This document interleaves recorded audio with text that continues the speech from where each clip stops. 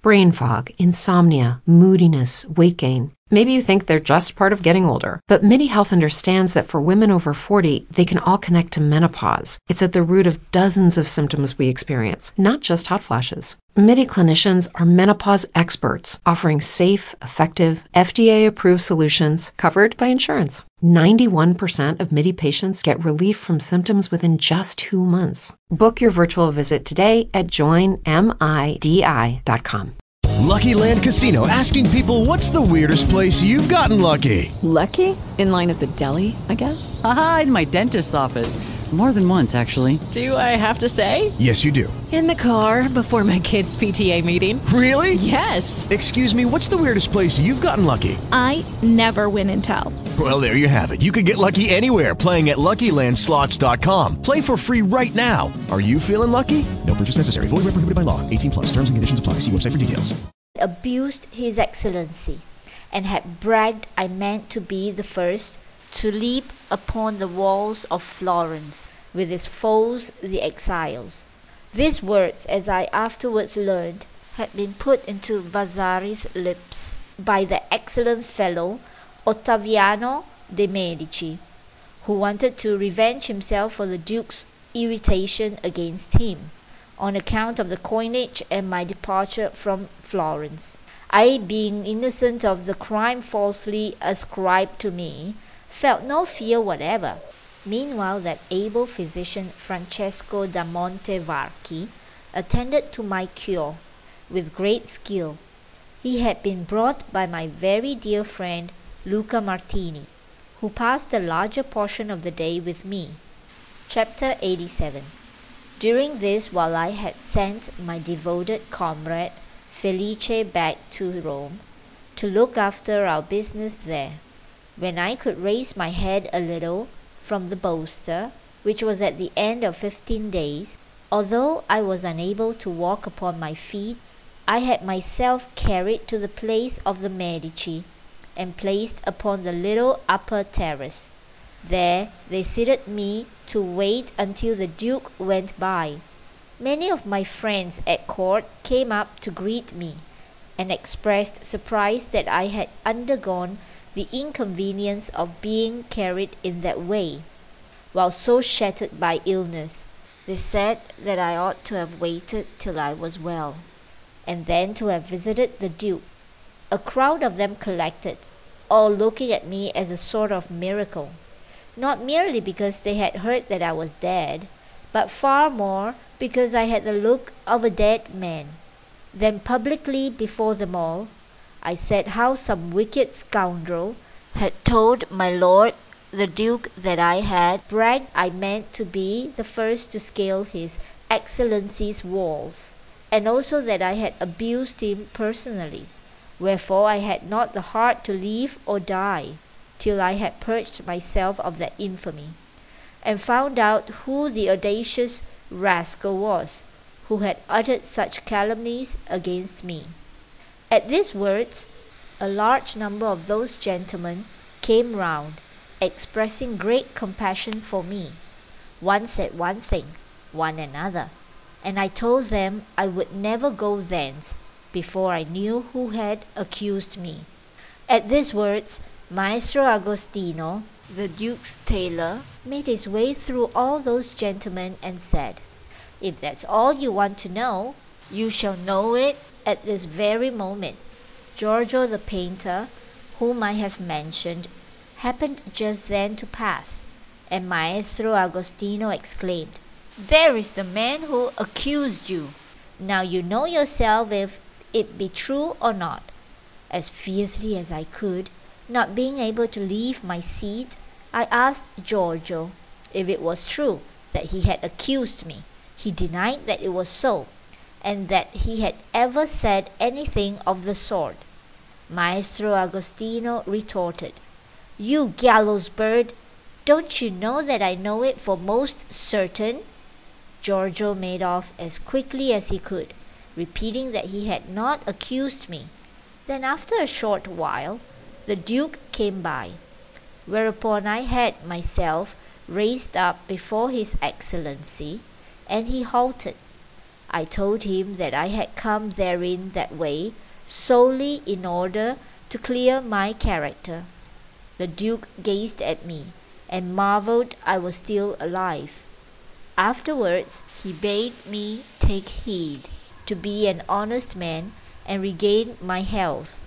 When I reached home, Niccolo da Monte Aguto came to visit me, and told me that I had escaped one of the most dreadful perils in the world, quite contrary to all his expectations, for he had seen my ruin written with indelible ink. Now I must make haste to get well, and afterwards take French leave, because my jeopardy came from a quarter and a man who was able to destroy me. He then said, "Beware," and added, "What displeasure have you given to that rascal Ottaviano de' Medici?" I answered that I had done nothing to displease him, but that he had injured me, and told him all the affair about the mint.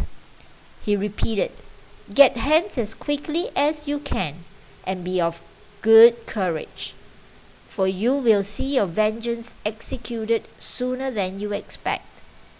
I, the best attention to my health, gave Pietro Pagolo advice about stamping the coins, and then went off upon my way to Rome, without saying a word to the Duke or anybody else. Chapter 88. When I reached Rome, and had enjoyed the company of my friends a while, I began the Duke's medal.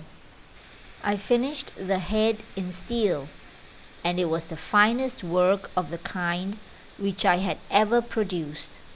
At least once every day there came to visit me a sort of blockhead named Messer Francesco Soderini. When he saw what I was doing, he used frequently to exclaim, "Barbarous wretch! You want them to immortalize that ferocious tyrant? You have never made anything so exquisite, which proves you our inveterate foe, and their devoted friend. And yet the Pope and he have had it twice in mind to hang you without any fault of yours." That was the Father and the Son. Now beware of the Holy Ghost. It was firmly believed that Duke Alessandro was the son of Pope Clement. Messer Francesco used also to say and swear by all his saints that if he could, he would have robbed me of the dies for that medal. I responded that he had done well to tell me so, and that I would take such care of them that he should never see them more. I now sent to Florence to request Lorenzino that he would send me the reverse of the medal. Niccolo da Monte Aguto, to whom I had written, wrote back, saying that he had spoken to that mad, melancholy philosopher Lorenzino for it. He had replied that he was thinking night and day of nothing else, and that he would finish it as soon as he was able. Nevertheless, I was not to set my hopes upon his reverse, but I had better invent one out of my own head, and when I had finished it, I might bring it without hesitation to the Duke, for this would be to my advantage. I composed the design of a reverse which seemed to me appropriate, and pressed the work forward to my best ability. Not being, however, yet recovered from that terrible illness, I gave myself frequent relaxation by going out on fowling expeditions with my friend Felice. This man had no skill in my art, but since we were perpetually day and night together, everybody thought he was a first-rate craftsman. This being so, as he was a fellow of much humour, we used often to laugh together about the great credit he had gained. His name was Felice Guadagni Gain, which made him say in jest, "I should be called Felice Gain Little, if you had not enabled me to acquire such credit, then I can call myself Gain Much." I replied that there are two ways of gaining. The first is that by which one gains for oneself. the second that by which one gains for others. So I praised him much more for the second than the first, since he had gained for me my life. We often held such conversations, but I remember one in particular on the day of Epiphany, when we were together near La Magliana. It was close upon nightfall, and during the day I had shot a good number of ducks and geese. Then, as I had almost made my mind up to shoot no more that time, we were returning briskly toward Rome. Calling to my dog by his name, Barucco, and not seeing him in front of me, I turned round and noticed that the well-trained animal was pointing at some geese which had settled in a ditch.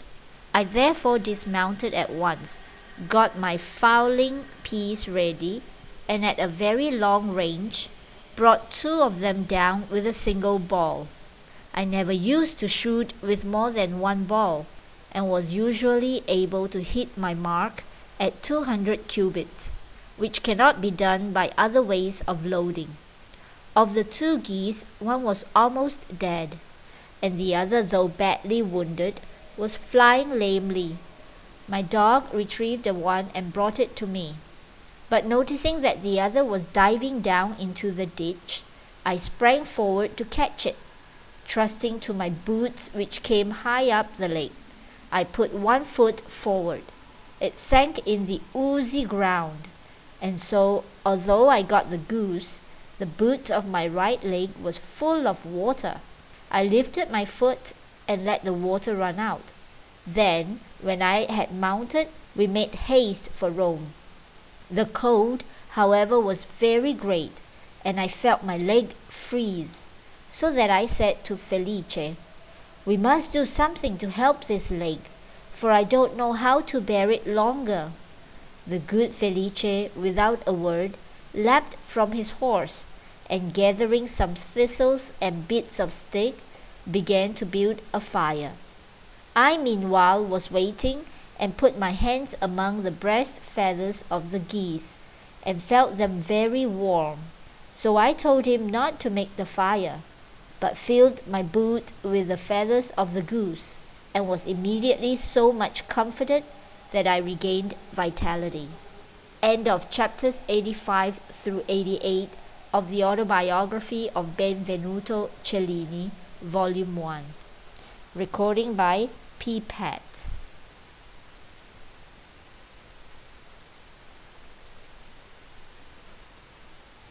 With the Lucky Land Slots, you can get lucky just about anywhere. This is your captain speaking. We've got clear runway and the weather's fine, but we're just going to circle up here a while and get lucky. No, nothing like that. It's just these cash prizes add up quick. So I suggest you sit back, keep your tray table upright, and start getting lucky. Play for free at LuckyLandSlots.com. Are you feeling lucky? No purchase necessary. Void where prohibited by law. 18+ terms and conditions apply. See website for details.